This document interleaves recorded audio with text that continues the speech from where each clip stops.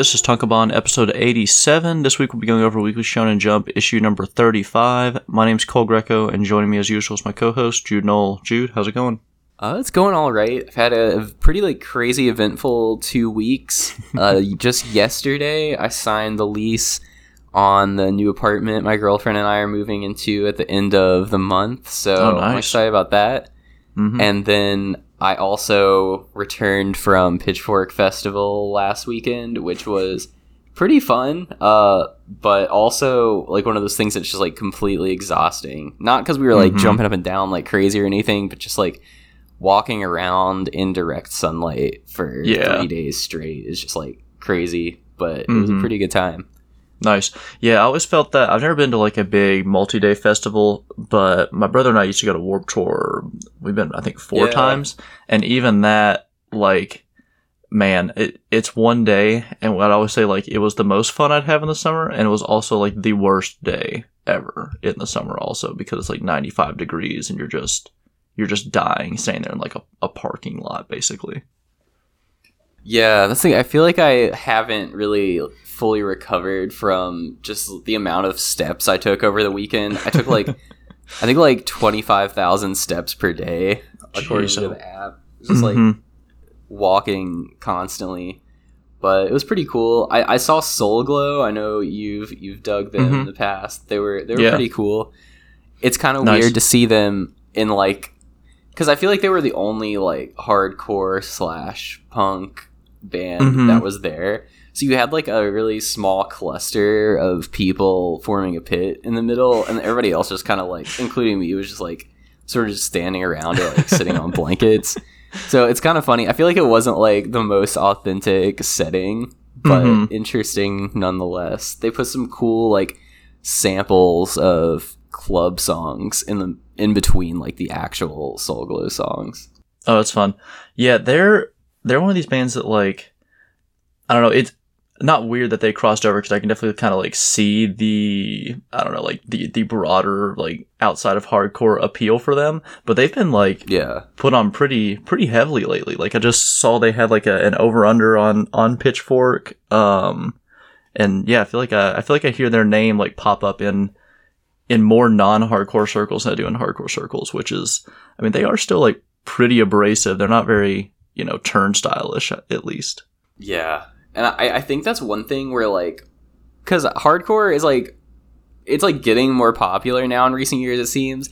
And I feel in a fringier genre that doesn't have a lot of mainstream coverage, I feel a lot of times it's they'll choose the one band that seems to be the most quote unquote important or experimental. And I feel because I'm just sort of for newer hardcore stuff, just sort of an outside admirer. And I feel if I want to get a better idea of what's actually the best hardcore music, I would probably go on Reddit or look on the Rate Your Music charts for hardcore. But I do like Soul Glow. They were fun to watch for sure. Yeah, they're good. I liked they had that, I think it was an EP back in 2020, Songs to Yeet at the Sun. Really like that one a lot. Yeah. That one's still in heavy rotation on my Spotify. And also, he was kind of based on the Twitter reactions that I saw. His set was kind of divisive on whether people liked it or not. But in my opinion, Bon Iver has still got it, and his live sets are pretty cool. I'll always probably be a Bon Iver fan. Yeah, that's right. I forgot that he was there. I'm interested because his last couple records are pretty different from the first two. Does he still does he mostly play that stuff, or does he mix in a lot of the older stuff too? Because I feel it's two pretty different vibes, I think. Yeah, he definitely played some of the older hits Skinny Love and a couple of the songs off the self-titled album from I think 2011, but most of it, especially at the beginning, was the newer stuff, which I really dig. So I was happy about that. All the glitchy auto-tune synthesizers, and it's pretty cool live. It sounds a little bit different, and they throw some extra like sound effects and glitches into the sound field. So that was pretty cool.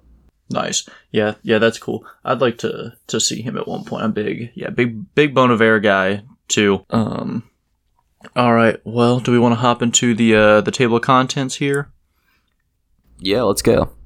All right. So this week the cover and lead color page goes to Sakamoto Days, with color pages for The Elusive Samurai, Nue's Exorcist, and then I guess a one-shot Shinobi Chaotic. In the number 1 spot is Blue Box, followed by Akana Banashi, then new series Martial Master Asami. Then number 3 is Jujutsu Kaisen with Kill Blue. I think this is Kill Blue's first time without the new badge. No, that's not right. Oh. No, well, I think last week or the week before might have actually. Because if Martial Master Asami and I said Gil, they started a few weeks before, but Kill Blue at number 4, Mission Yozakura Family at 5. At number 6 is Undead Unluck, followed by Me and Roboco, Witch Watch, and then our other new series, Icehead Gil. Then number 9, Cypher Academy, and Ichinose Family's Deadly Sins at 10. And then our bottom 3 are Tenmaku Cinema, Do Retry, and Fabricant 100, with One Piece, My Hero Academia, Black Clover, Hunter x Hunter, and Ruby Dragon all absent from the magazine this week. The kind of big picture things that I'm seeing right here, Kill Blue, super high at number 4. And I know it's got the new badge, so it doesn't matter that much, but Martial Master Asami here, like in between number 2 and 3, is pretty nuts also. Yeah, I've got pretty high hopes for it. Mm-hmm. We've discussed it the past couple episodes, so I feel like our opinions on it are pretty clear. Yeah. But I feel like it's a competent to good series that seems to be like improving with each chapter, and we don't have it on our like list of things to talk about, but I thought the last chapter was pretty good now that we're just sort of getting into the fights and clashes between like our hero and the antagonist. Like it's pretty solid. Yeah, I agree. The last 2 chapters were pretty good, and it's kind of put itself in the the top half of series in the magazine. I think it's one of these that, like, normally when I read the chapters for the week, I try to get the ones I don't like out of the way first, so that later in the week, if stuff comes up, it feels a little easier when you're staring down Blue Box, Akana Banashi, and like Sakamoto Days, rather than like, oh my gosh, I have to read Do Retry, Ichinose's, and Nue's Exorcist or something. Right. And Martial Master Asami is one that I'll save for the latter half of the week, because I'm like, okay, this is an enjoyable one. So it's I don't know exactly what that means, but I think it's good news for it at least. Yeah, and like in the context of the table of contents meta, it has such a built-in safety net right now, because for one, Do Retry is 100% getting canceled before Martial Master Asami. They're the same series, but I think Martial Master Asami is kind of just better in every way.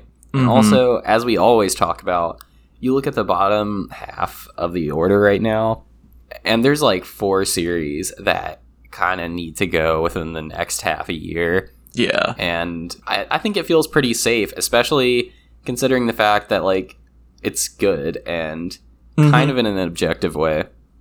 Yeah, I think at the very least it's getting to, kind of the point where some of these are now, where it's like, Ichinose and Fabricant they're both like in the 30s or maybe mid 30s. Yeah, I mean, Ichinose's at 34. So I think I could definitely see Martial Master Asami making it to around there, because it's not going to be in this next batch of axes, I can't imagine. So, it's probably fairly safe. Yeah, I think I'm going to check here, but I think Cypher Academy also hit the 30s too. Yeah, it's 33. Yeah. Yeah, those series have been out for a while. I mean, there's a chance that we look up and like, Ichinose's is in 4th from last year, but like, it could still make it a year. Like, I wouldn't be surprised if they, let's say they only axe Fabricant and Do Retry this next time, add in a couple more series, then they axe Tenmaku and like, I don't know, whatever, Icehead Gil drops down or something ends, so those get axed. Like, some of these other series, Tenmaku Cinema, Ichinose Family, Cypher Academy, that have been like kind of swirling down here, could survive a little bit longer. I mean, there's other stuff that has to end. You know, Black Clover has to end. Undead Unluck. I think Undead Unluck will actually go a little longer, but like Witch Watch looks like it's nearing the end. Roboco could end whenever it wants to, I feel like. So yeah, you know, there's room for weird stuff to happen with the table of contents. Yeah. And Cypher Academy, compared to the other ones you mentioned that are like in the bottom half, Cypher Academy seems to be on the up and up. It was down there in like the bottom 2 or 3 for a while. It's been rising. It got a color page last week, and I feel like it's in one of its better arcs now. I didn't put it on there because, once again, I feel like it's a series that I talk about way too much on here. But the last chapter was really good, in my opinion. I like this sort of like Chunin exams inspired storyline that's going on. The puzzles are a bit more comprehensible. I kind of understand what goes on, and they don't spend too much time explaining how they solve them either, which I really appreciate. They kind of just show you the problem, and then on the next page, they're like, okay, I solved it, and here's the answer. I think that's a way better than what they were doing at the beginning, which kind of like broke down each step they took, and none of it really made much sense unless you're like actually a code breaker. Yeah. The thing I've been most impressed about with Cypher Academy is that right now we're in this arc, and there's like 200 characters, but they all feel pretty distinct. Like I'm not getting kind of like lost in the mix where, you know, where I am with kind of Jujutsu Kaisen at this point, where there's, you know, 100 given characters at any time, and I don't know what any of them are, who they, you know, what's going on with them. Cypher Academy, I feel like I do. Someone pops up, it's like, oh yeah, that's that person, which I think is a testament to the kind of the artist's ability, which might just be the best in the magazine, and, you know, Nisiosin as a writer. Yeah, I'm gonna say like Nisiosin is definitely the sort of celebrity name that gives Cypher Academy the initial intrigue, but it's Yuji Iwasaki that's like actually the one making the series great. Yeah, he's killing. He's the you know, the Shohei Ohtani of this Cypher Angels team. For real. All right, well, let's talk about Niue's Exorcist, because it got a color page this week, which you know, for the past whatever, it's on probably chapter 7 or 8. It is one that I think we have ragged on every single week, and yet, despite that, it's on chapter 11. Yeah, it's crazy. Like, I'm putting it on here not necessarily to change my opinion on it, but more to like, I feel like we've talked about how we don't like it, but I feel like we haven't really like gone into any of the chapters recently. And I think for one, I like just looked up the color page for it. It's so bad. Like it's just it's this awkward, like, completely down the middle, like, head-on shot of the main character and Niue just like walking down a hallway. There's this NPC character in the back just looking completely lifeless, also walking in the same direction. And then, like, the two main characters have this weird, like, halo of light around them that causes everything in the background to kind of just, like, fade into obscurity. It's really, like, whack looking. But in general, the recent chapter is kind of just, like, the same thing as every other chapter we've seen in the past, except slightly, like, I feel like they hired a couple of assistants or something. The art feels slightly more, like, consistent and cleaner, but the style is still really bad. Yeah, I was gonna say it does at least have, like, now it's developed a Niue's Exorcist style, you know? Like, if you flip through these last couple chapters, it's like you can kind of tell what they're, I don't know, what they're going for. I don't like what this style is or what they're going for, but yeah, they've at least they've grown into something here, which is good for them. The chapter 10 was just pure etchiness, which I'm sure we all saw coming when they decided to go to the beach. And, you know, once again, it's the thing that I've been saying, is that, like, one, when you have your ecchi series, you can't make it look disgusting. Right. And this definitely looks really gross. And then in chapter 11, they start doing a bunch of fights, and it's just completely illegible. I can't tell what's going on with these fights because all the powers and all of the demons are like made out of patent leather, it looks like. Yeah, exactly. And I feel like they introduce like 5 characters over the course of 2 pages, and now they're like part of the main cast. I don't know who any of these people are. No. And they all have, there's 2 girls with the same hairstyle, just different colors. There's this one girl that's been like kind of flirting with him. I think she's the one that invited them to the beach. It's just, it's real weird. It's real confusing. I don't know exactly what's going on. If I can say one thing in its favor, there are some pretty funny, like little, maybe not funny, but like cute looking chibi panels in this most recent chapter. So, we're always fans of that. So maybe do more of that, and my tune will change on this series. But as it stands, I think this one's still pretty terrible. Yeah, like we were talking about the New Age Exorcist style. I think, like, it's kind of the same as it was in the beginning, only with the addition of like semi-realistic backgrounds, and also, like you mentioned, the chibi stuff has really been appearing a lot over the past 3 chapters. Yeah. And I think it's getting better. Although there's some parts of it, like page 14 or 15 of the latest chapter, there's this panel where they're like standing on the beach in their chibi form. And the perspective of it looks really weird. Like the characters are standing like at a perfect flat 90-degree angle looking at the camera, but then the backdrop is also like drawn at the same angle, so it looks completely flat. Yeah, it's real weird. Yeah,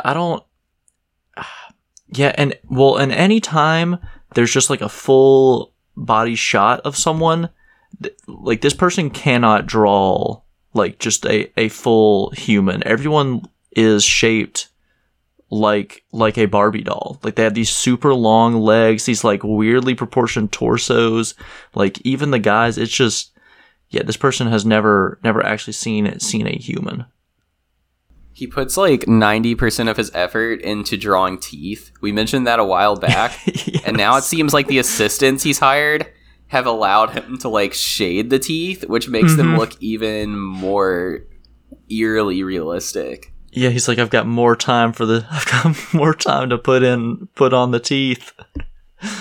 That's like the one really unique thing that he brings to the table here, because I don't really see any other mangaka do this. I feel like he was reading Shonen Jump, and he's like, we got a lot of screaming people, like people just shouting catchphrases. What we're missing is like realistic teeth. Yep. Need better teeth. All right, let's move on to Kill Blue, the number 4 series this week. Kill Blue, kind of similar to what we were saying about Martial Master Asami, just super competent. And after these most recent chapters, I was like, yeah, this is in the top, whatever handful of manga in the magazine for me. I really enjoy this series. Yeah, I really like it too, especially this most recent chapter, which felt like the author was trying to do his own version of Blue Lock. The thing I like too is that it's kind of dumb, and it's very shonen magic-y with this guy. He's just like, he can take on this kind of jack of all trades, all Japan, at soccer, baseball, basketball, whatever, and kind of keep up. But I don't know. I feel like it works. Like I'm able to, for some reason, for this manga, like turn off my manga sports brain. Sometimes that I have where they're like, oh, he's coming around the corner for the 100-meter dash. It's like, well, you don't do that in the 100-meter dash. Or they're like, he threw the shot put 200 feet. It's like, that's literally impossible. But, for this one, I'm able to sort of turn it off and just kind of like let it wash over me. I guess because it is just so fun and ridiculous week in, week out. Yeah, it's drawn really well. And we were like talking about the weird proportions of New A's Exorcist. I feel like the proportions of Kill Blue are extremely realistic, which helps make sports action feel believable even when it isn't. Yeah, exactly. And the action scenes look pretty fluid. Like, a lot of the action scenes are drawn in this, I don't know, this like proto JJK style where they're like a little more sketchy than the other panels, but it fits. I don't know. It makes it look like there's a lot of motion to them, which is, you know, good on Fujimaki, because like we said about some of their other stuff, not the greatest, not the best art, but this is solid. I'm curious, you weren't a big fan of Kuroko's, but were the sort of in-game or in-action panels for Kuroko's like this, or were they more, because all the other panels I've seen of Kuroko's, it's super like sterile looking. Yeah, they definitely were not on this level. They were definitely better than like the static, just like hanging out panels. But I do think the art has improved in like pretty much every way. Yeah, nice. Yeah, some of these panels, I mean, this series is easy to compare to Sakamoto Days, but a lot of the action panels definitely feel, Sakamoto's inspired. Yeah, I love the one where like protagonist and antagonist kick the soccer ball at the exact same time. And then we see the sort of like panels of their facial expressions superimposed over the scene itself, which I thought looked cool. Pretty simple idea, but it was effective. Yeah, well, and it's something, that panel especially feels like something that you see more in anime and less in manga. That's true. Right, because it's the way for the anime to sort of incorporate like multiple panels of the manga into a, you know, a 1 second scene. So it is kind of cool to see it used like that here. All right, next up, let's talk about Witch Watch. Because Witch Watch, I feel like we've talked about the past few weeks, but it's just been incredible, and I really liked this most recent chapter 2. This one I thought was pretty fun in like, I don't think Witch Watch is always the most inventive with the fights. I think we've sort of dogged on some of the earlier fights in the series. But this one was pretty fun. This one actually felt like, you know, they're trying to figure out kind of how this girl uses her sword, and I don't know, I thought kind of like puzzling that out was pretty interesting. And I mean, once again, the action panels in this are great. There's this one where Fran gets cut in half, and you can like see the kind of like mechanical innards and stuff. Just looks really good. And yeah, Witch Watch, once again, in the top probably like 3 series running right now. Oh yeah, this art and like just battle choreography felt better than like almost anything in the magazine right now. I was super impressed with it. And like you said, this puzzle solving was really good too. It felt like something that you would actually see in like Naruto or a similar series. Yeah, I was going to say. Yeah. The gimmick didn't feel cheap, but it was also inventive. Yeah, and it didn't stray to the level of like a Hunter x Hunter or Jujutsu Kaisen, where it's sort of like all right, like, you know, let's get on with it. I don't need to hear the giant explanation of why why your sword, why your magic works when you blink, and like, you know, you get like a 2 chapter flashback arc about it, and you know, all this stuff is just sort of like he kind of figures it out, and you're like, oh, okay, I didn't think about that. And I don't know, it was easy and fun, but also, you know, felt different than a typical shonen-y fight, which, you know, like Sakamoto Days is kind of the big pure fight series we have right now, and there's none of that in there really. It's just who is stronger. Yeah, it felt like doing a boss battle in a video game and like trying to figure out its weakness or gimmick. Yep. Yeah, without that weakness being like, oh, look, he has this giant shining part on his back. I guess that's where I'm supposed to stab it. Next up, let's talk about Icehead Gill. This is one I put on here because, so I'll talk about it a little bit later. I've been reading another adventure series, kind of like separately from the Shonen Jump stuff.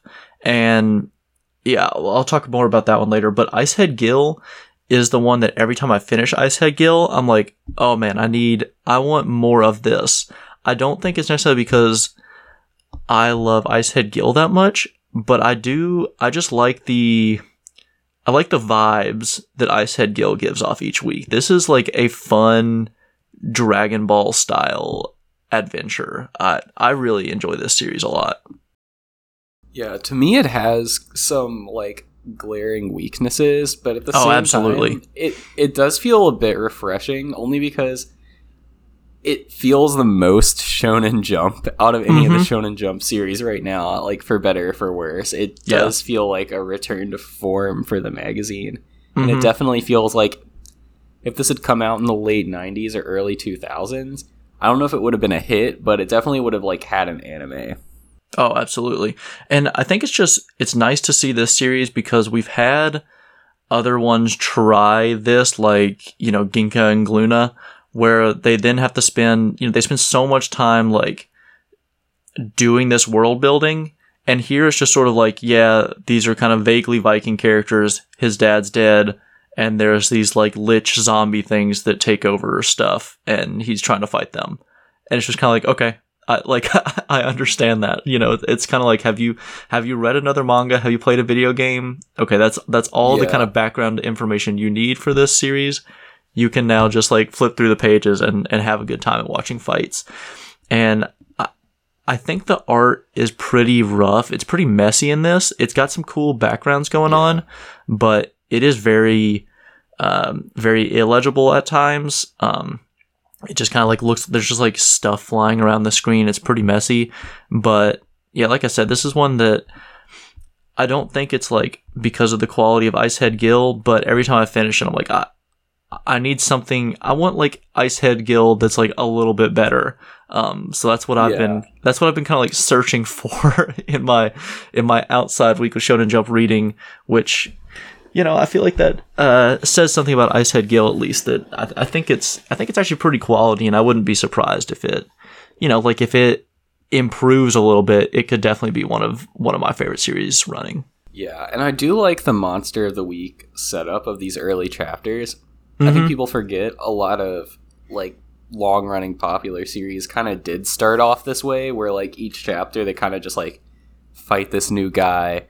And there's a vague goal, and they're slowly moving toward it. Yeah. I do appreciate that.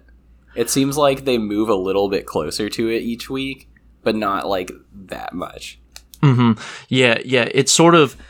It was able to do what I wanted Red Hood to do, whereas, you know, they established, like, okay, we're going to have these, like, crazy monsters, and then Red Hood shows you, like, 3 monsters, and then they spend the rest of the thing in a box, you know, or even... It's a little different, but even like Candy Flurry, you know, kind of does that where it's like, oh, we're going to have all these cool candy powers. And it's like, we're fighting in a parking garage for 20 chapters. Yeah, I do feel like in Icehead Gill, if they show you a monster, like, you're probably going to see it soon. Yep, exactly. Next up, let's talk about Tenmaku Cinema. This is one that, you know, we've sort of questioned why it's been dropping so much. And this is one for me. I enjoy Tenmaku Cinema. I've liked the past couple chapters, and you know, it's still the same thing. Like I can't figure out why it's so low, but I've just kind of come to accept that it's probably its ending. Yeah, I did like the most recent chapter a lot, which shows like one of the characters composing music for the movie itself. But I do feel like I'm starting to kind of understand. And I don't think this is why the votes are falling this way. But I do think the manga's weakness is that I feel like the characters don't face a lot of adversity. Like, they did kind of have the hater director they encountered. But every chapter is kind of like, oh, we need music for the film. And this guy's like, I don't know if I'm going to be good at it, but I'll give it a try. And then he, like, writes something in GarageBand. And everybody's like, oh, it's amazing. You're the GOAT. That kind of happens every chapter. Like, the only adversity they face is like, oh, we need this for the movie. And then somebody that they just happen to know who sort of has a talent for it steps up and is suddenly just like really talented out of nowhere. Like, they know exactly how to write a movie score and it fits the movie perfectly. Yeah, and there's never any like... Yeah, you're right. There's never any like, oh, we don't know how to do this, and they have to like struggle through it at least. Like, you know, at least give us like a chapter where this guy, he's like talking to the music teacher about like, how do you score? You know, he's like comes in haggard the next day because he's like, yeah, I spent 4 hours last night like watching movie score tutorials and stuff on YouTube. Like, give me something that it at least seems like they had to do a little work, or even, I guess the big conflict here is that she can't be found out that she's like doing this movie, but that just never matters, because they're just like, well, we'll just shoot in this place instead. It's like, well, okay, like, they're not like doing anything undercover, or even like there was the movie director guy, but that also just kind of got hand waved away. Yeah, they're just kind of like not even failing upwards, because they're just automatically good every time. Yeah, like, I feel like if they did struggle a bit more, we would find out like what makes a movie score good, because there's obviously like going to be compositional things that work better for a movie score than like what this guy's used to writing, which is just like, rock music. Yeah. But I feel like we don't really see what goes into it, other than him just like occasionally being like, oh, let's put a minor chord in here. I would like for him to be like, when you're scoring this type of scene, you got to use like this type of chord progression, because other movies do that. It kind of just feels like we see him like hunched over his GarageBand for iPhone app, and you see like a little screenshot of the like notes plugged in. But yeah, I don't know I can't picture what it sounds like. I feel like they could do that if they wanted to. Or at least give us like the film nerd thing where he's like, oh, well, in Raiders of the Lost Ark, they did this, and then in this movie, they did this, so, in this kind of scene, you want to do this, and just, like, reference a bunch of movies and, like, cool scenes from and the music there, like, at least give you something to be like, okay, I'm a movie person, so, like, this is fun for me to read through. Yeah, it feels like it's catering more towards, like, younger people who don't know a lot about movies, which, I mean, it is Shonen Jump, so I get that. But I feel like they don't put enough, like, references for the people that it's kind of geared towards secondarily. Yeah, well, I mean, compared to, say, Martial Master Asami, does actually a pretty good job of, like, explaining, grappling and stuff at a level that, like, I don't care about fighting. I don't watch fighting, but after reading the manga, I'm like, okay, I understand at least a little bit about what goes into MMA now. Whereas with Temaku Cinema, it's just like, this is purely like make believe shonen stuff is what it feels like. Yeah, it makes. I feel like it's not intending to do this, but it definitely makes making a movie look extremely easy, because, like, even a kid could do it on their phone.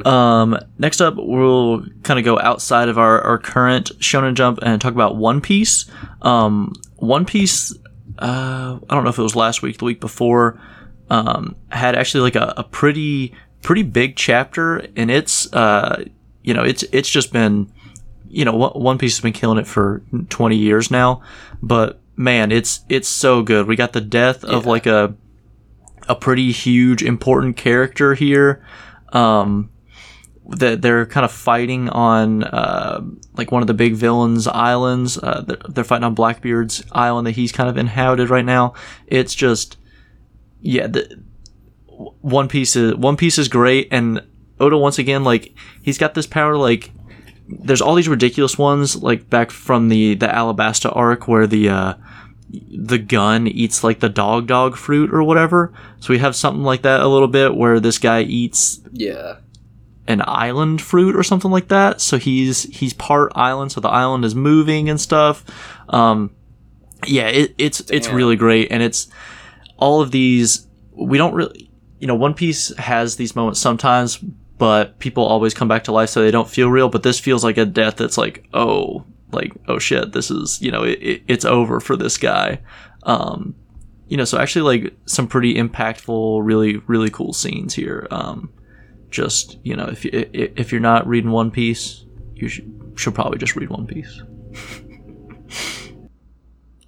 Yeah, looking at this as somebody that's, like, not caught up, every panel just looks absolutely, like, packed with stuff. It feels like looking at a Where's Waldo illustration or something. There's just like 100 people on every page. And I will say that is an issue that I've had with One Piece the past couple years, is that there are now so many characters that matter that at any given time there's like 10 people, but Oda does such a good job of making them distinct and making it so that you don't need to know 100% what's going on with everyone, because he's gonna bring it back up, right? Like if someone actually matters, it'll be like, oh, that's that guy who did this thing. You're like, okay, yeah, makes sense, I got it. Like I'm caught up now. Next up we've got My Hero Academia. We just got the end of the kind of Toga and Ochako fight, which we've been feel like we were asking about for a while, but I don't, personally, I don't know. Yeah. I'm curious to see, I guess, how you felt about the end of this. Well, I'm glad to see it end, and I did think the final chapter of it was kind of cool, but was it worth the wait? I don't know. I'm not completely sold. Mm-hmm. Although the art was cool, if not a little creepy in this chapter. Yeah, art great as usual, but man, just the actual writing is heinous. I have no faith in Horikoshi's ability to write at this point. Like, this is... Yeah. And unfortunately... I was gonna say, this is beyond just like, cornball shonen manga stuff. I just think this is genuinely bad. Yeah, and he's not beating the creep allegations either. Like, I felt weird reading these past two chapters. I don't understand what went on here. They've had this back and forth about liking Deku, and then Toga, she's just like, oh, Toga, your smile is adorable. And that's just like, she just accepts that and is like, okay, you win now? Like, I don't understand what the purpose of a lot of this dialogue was. It doesn't feel like it actually was kind of like resolving something. Like, you'll get that a lot in Naruto. They make fun of like the power of friendship or just like talking your way out of a fight, and that happened here. But it just kind of felt like, why? Yeah. Also, I did like this like action figure of All Might that Toga is holding. Yes, on that page is sick. 13. Mm-hmm. That was the one thing I did think was pretty cool. I don't know where that came from, but I feel like it was probably mentioned earlier. that is cool. I agree. And then next up, we'll talk about Naruto: The Whirl Within the Spiral. This is the new one shot from Kishimoto for the Naruto like 99 poll or whatever. I think it was one 2 weeks ago that ran in the magazine. I don't know if you read it or not, but I actually thought it was pretty good. It was cool. Apparently Kishimoto did do the art for it, and it was definitely like way leveled up from what we see in Boruto currently. Yeah, I haven't checked it out yet, but this artwork does look really good. You can definitely tell this is not... Yeah, I mean, the cover page is incredible. I did think the chapter was a little weird. It's, the chapter's supposed to be about Minato, which is Naruto's dad, but you actually spend a lot of it with Kushina, his mom. So that it honestly felt a little bit like a cop out, like it's supposed to be a chapter about this person, and he's like, well, what if I just made it about two people, which, maybe the fans want that, right. But this was my issue, I guess, with Minato winning, is that you're gonna get a kind of, like content wise, a little bit of a lame chapter, whereas had someone cool won, like, one of the frogs or something like that, it would have been maybe a little more inventive, a little more fun. This just feels like a Naruto chapter, but it is kind of fun to see that after, Boruto at this point does not feel like Naruto. So it was fun to get that again. And there are some just really good panels in here. There's this one where like these chains are like ripping out of Kushina's body. They look really cool. All the shots of Kurama look really neat, and she has this kind of beejification thing that we've seen from Naruto a couple times. It's fun to like see Naruto's parent take that over. So really, really cool, really interesting chapter. But just wish it was about a different character, I guess. Yeah, that's the thing about these Jump popularity polls. People always choose the most obvious characters. Yeah, like what? Just exactly picking the most mid character you can. Like let's get kind of crazy with it. Apparently there was a campaign from some, I don't know what fan of some other series, but to get Sakura voted at the top because the Naruto fans all hate Sakura. But I feel like that would have been hilarious if she had won. That would have at least been like. Yeah, like, exactly. I know we get a lot of her in Naruto, but, like, maybe just a chapter on her or, like, her life with Sasuke after everything. That would be fun. For sure. But instead we get Naruto's dad, who he's basically just Naruto. He's not quite as dumb. So he's basically Boruto Naruto, which is what we get, every month. All right, well that does it for this week's and I guess last week's Weekly Shonen Jump. Next week we have cover page and color page for Akana Banashi, with color pages going to Martial Master Asumi, Mission Yozakura Family, and then a one-shot called God Arms, which is hilarious. That seems like that sounds like a PSP cool. JRPG that you'd play for 40 hours, and it's like that's someone's favorite game inexplicably. But yeah, so need to see what God Arms is about. Cover page for Akana Banashi is really cool. And Martial Master Asumi following up with the color page. I wonder if that means, I guess we'll see if the next week if we get the Icehead Gill color page, because they've been, for a long time they weren't doing the color page, that like chapter 7 or 8 color page, and they've started to do it recently. I don't know if that's just because the crop of Ichinose's Fab 100, that group was just so bad that they couldn't do it. So, interested to see what happens with Icehead Gill here moving forward too.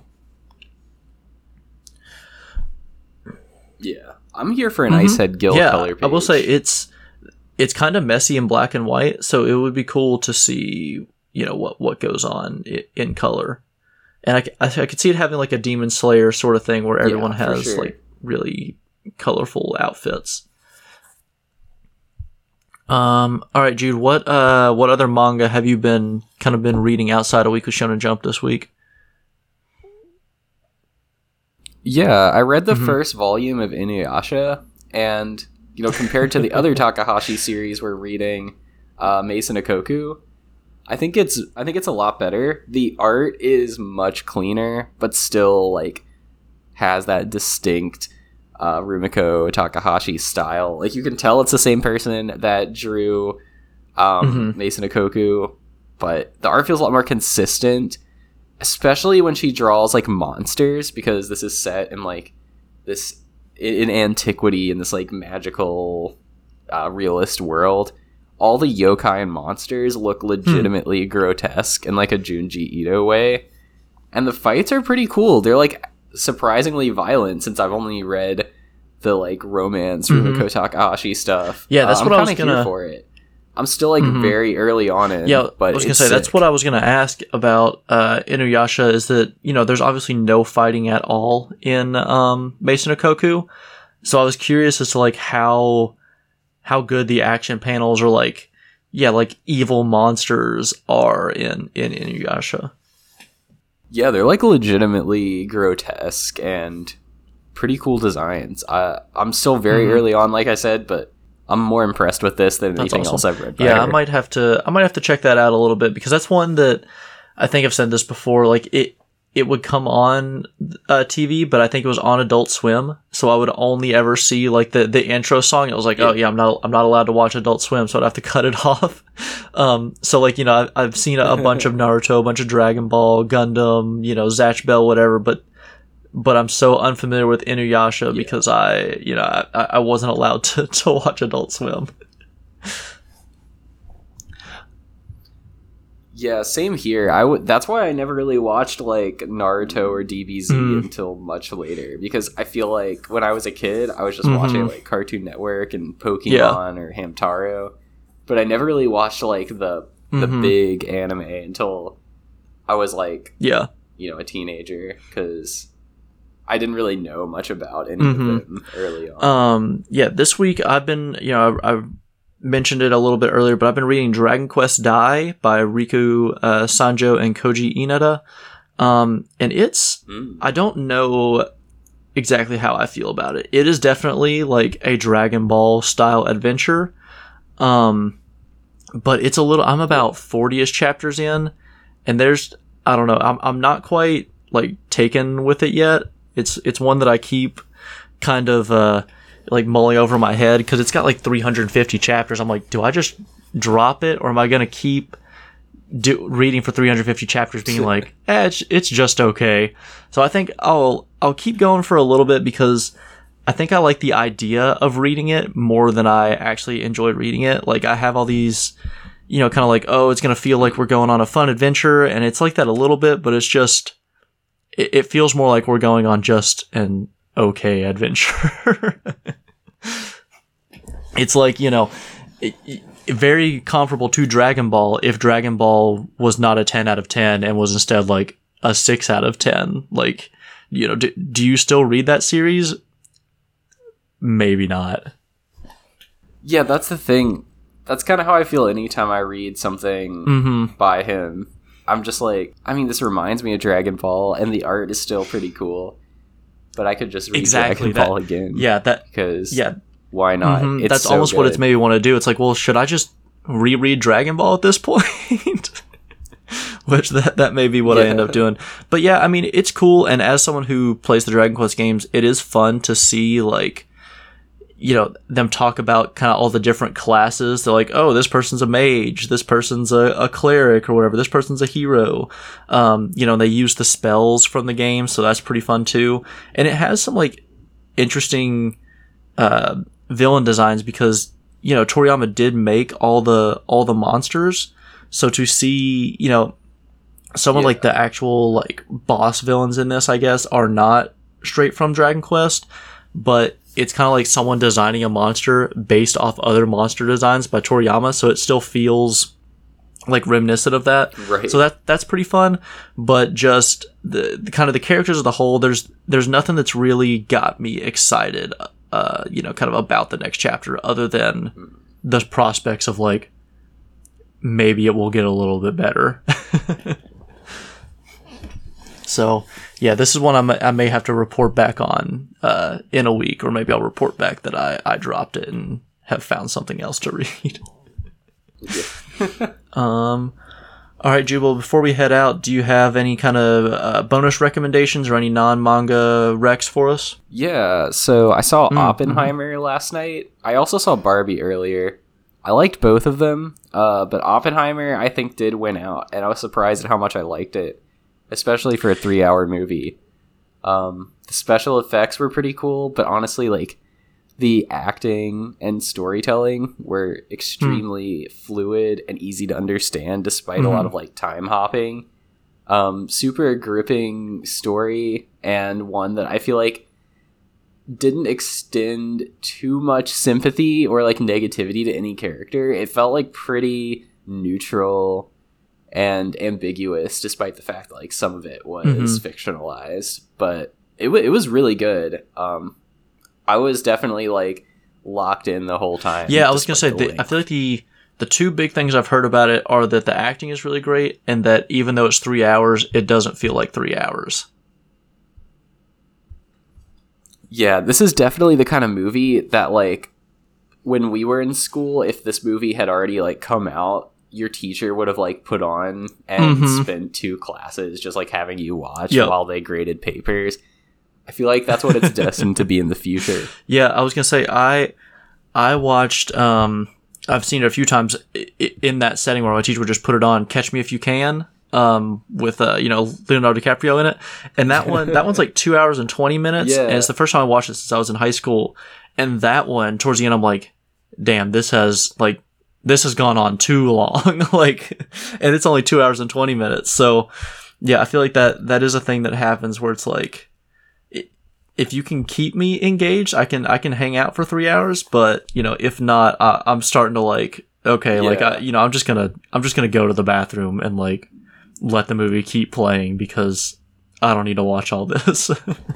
And Barbie is pretty good too. The soundtrack had a lot of like great songs on it, but the movie itself was really fun as well. Like definitely on both sides of the sides of the coin. Yeah, I saw that I think Barbie was like the fastest movie to 1 million views on Letterboxd or something like that, which is pretty crazy. It's also funny that these movies have been kind of like touted as the summer blockbusters. And I guess that like Barbie, like I've not seen, but feels very much that. Whereas Oppenheimer, it's like, this movie's like, this isn't an Avengers or something, you know? Right. Like in terms of just like pure sales, I think that movie was like, or this movie is succeeding because of Barbie. Like, I don't think it would have had half the amount of views it's getting now if there hadn't been the whole like Barbie. Yeah, I was gonna say, I had a buddy who went and saw Oppenheimer, and who, you know, I don't think he's like a film guy or whatever. He's just someone that watches whatever big movie is out, and he was like, he was like, it was not for me. He was like, I didn't really get what it was going for, and I was like, yeah, because I feel like, you know, from everything I've seen, it's not just like a brain off watch like a bunch of crazy stuff happen. So I do find it interesting that it's propped up as like, oh, this is the movie you should watch this summer. Yeah, exactly. Both of these movies are kind of weird in their own way. And, you know, it's still like, you know, it's still corporate mainstream cinema in both cases, but both are like weird enough that I respect what they're doing. And they're both really I also saw that apparently Greta Gerwig is going to do 2 Chronicles of Narnia movies, which is kind of cool.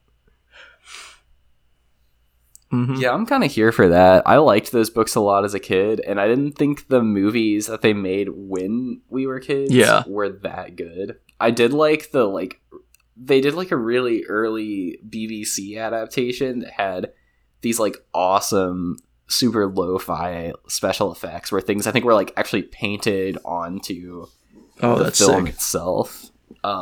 But yeah, I didn't think the like more recent adaptations of those books were that good. So it'll be interesting to see if they're able to kind of capture the spirit of the books better. Yeah. So I'm actually kind of more excited about that. I think that would be cool because I'm kind of the same way. I like those books a lot as a kid, and even watching the movies as a kid, I was like, this is super cool.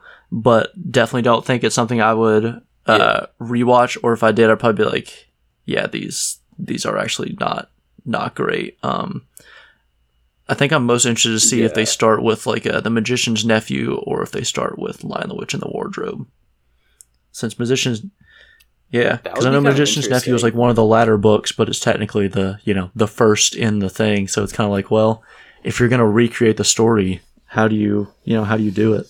Yeah, I feel like that would be kind of a risk, but like I think I'd respect that because I feel like everybody's seen at least one adaptation of The Lion, the Witch, and the Wardrobe. But it would be cool to like, because that book is really like trippy too. It's got a lot of like crazy abstract imagery in it.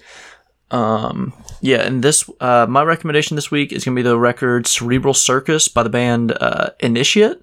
Initiate is a hardcore band. My big thing on this that I've been listening to and like had this album stuck in my head all week, the guitars are way more clean than like what you expect from any hardcore record, or especially one where the vocals sound like this. They're very, I don't know, the vocals are very reminiscent of like a band like Spy or something like that. Like one of these kind of like faster, almost power violence-y bands. But the actual like instrumentation of this feels closer to, I want to say like a Run for Cover kind of hardcore band, like Fury or something like that. But even then, like it's still more clean than any of these like post-hardcore or like Drug Church, like, not quite hardcore bands. It's just every time I'm like blown away that they put out a record with guitars that sound like that. It feels almost like when you're on GarageBand and just the default guitar sound, that's what it feels like. And it's actually pretty cool. I love this record. It's definitely my I think it's by far my favorite of the year so far. And I could definitely see Initiate being one of these Scowl, Turnstile, Soul Glow bands that does kind of like crossover. Even Fury had a little bit of crossover too, that like makes their way outside of hardcore a little bit, just because I think they are a little bit more accessible than, you know, than Spy or Gel or one of those bands. And this is on the same label as Neverending Game, right? I think they are on Triple B, which Triple B is definitely like, I think kind of like pound for pound the best hardcore label out there. So they're the same one that's like Neverending Game, Tsunami, like all these other just, you know, kind of like more brain off, beat down hardcore stuff. But that's my rec this week. Check out that Initiate record. It's one that when I listened to it, I forgot that because they had an album out in 2020 or an EP called Lavender that I really liked too, and then just kind of, you know, listened to it for like a month or something like that, and then just sort of forgot that the band even existed, and then saw this one pop up and was like, oh shit, yeah, like I forgot that I really like them. Also have a female vocalist, which is kind of cool. I love the cover art. Yeah, cover art's neat too. That is cool. Mm-hmm. And the cover art. Yeah, cover art is very unhardcore also. It looks like, you know, a Passion Pit record or something. Yeah, I had seen this cover like just scrolling through random Bandcamp tags, and I kind of assumed it was like a shoegaze album exactly. or something. Yeah, the album art definitely doesn't fit the actual vibe of the music, but it's cool, and that definitely recommend that record. It's a fun one. All right, well, that will do it for us this week. Later in the week, we'll have our final Mason Ikoku episode. So, yeah, if you've been following along with that, check that out. Or if you just want to hear our kind of final thoughts on the series, we'll be sure to have that too. So, yeah, thanks for listening as usual. Hit us with the ratings and reviews where you can do that, and we'll see you next time.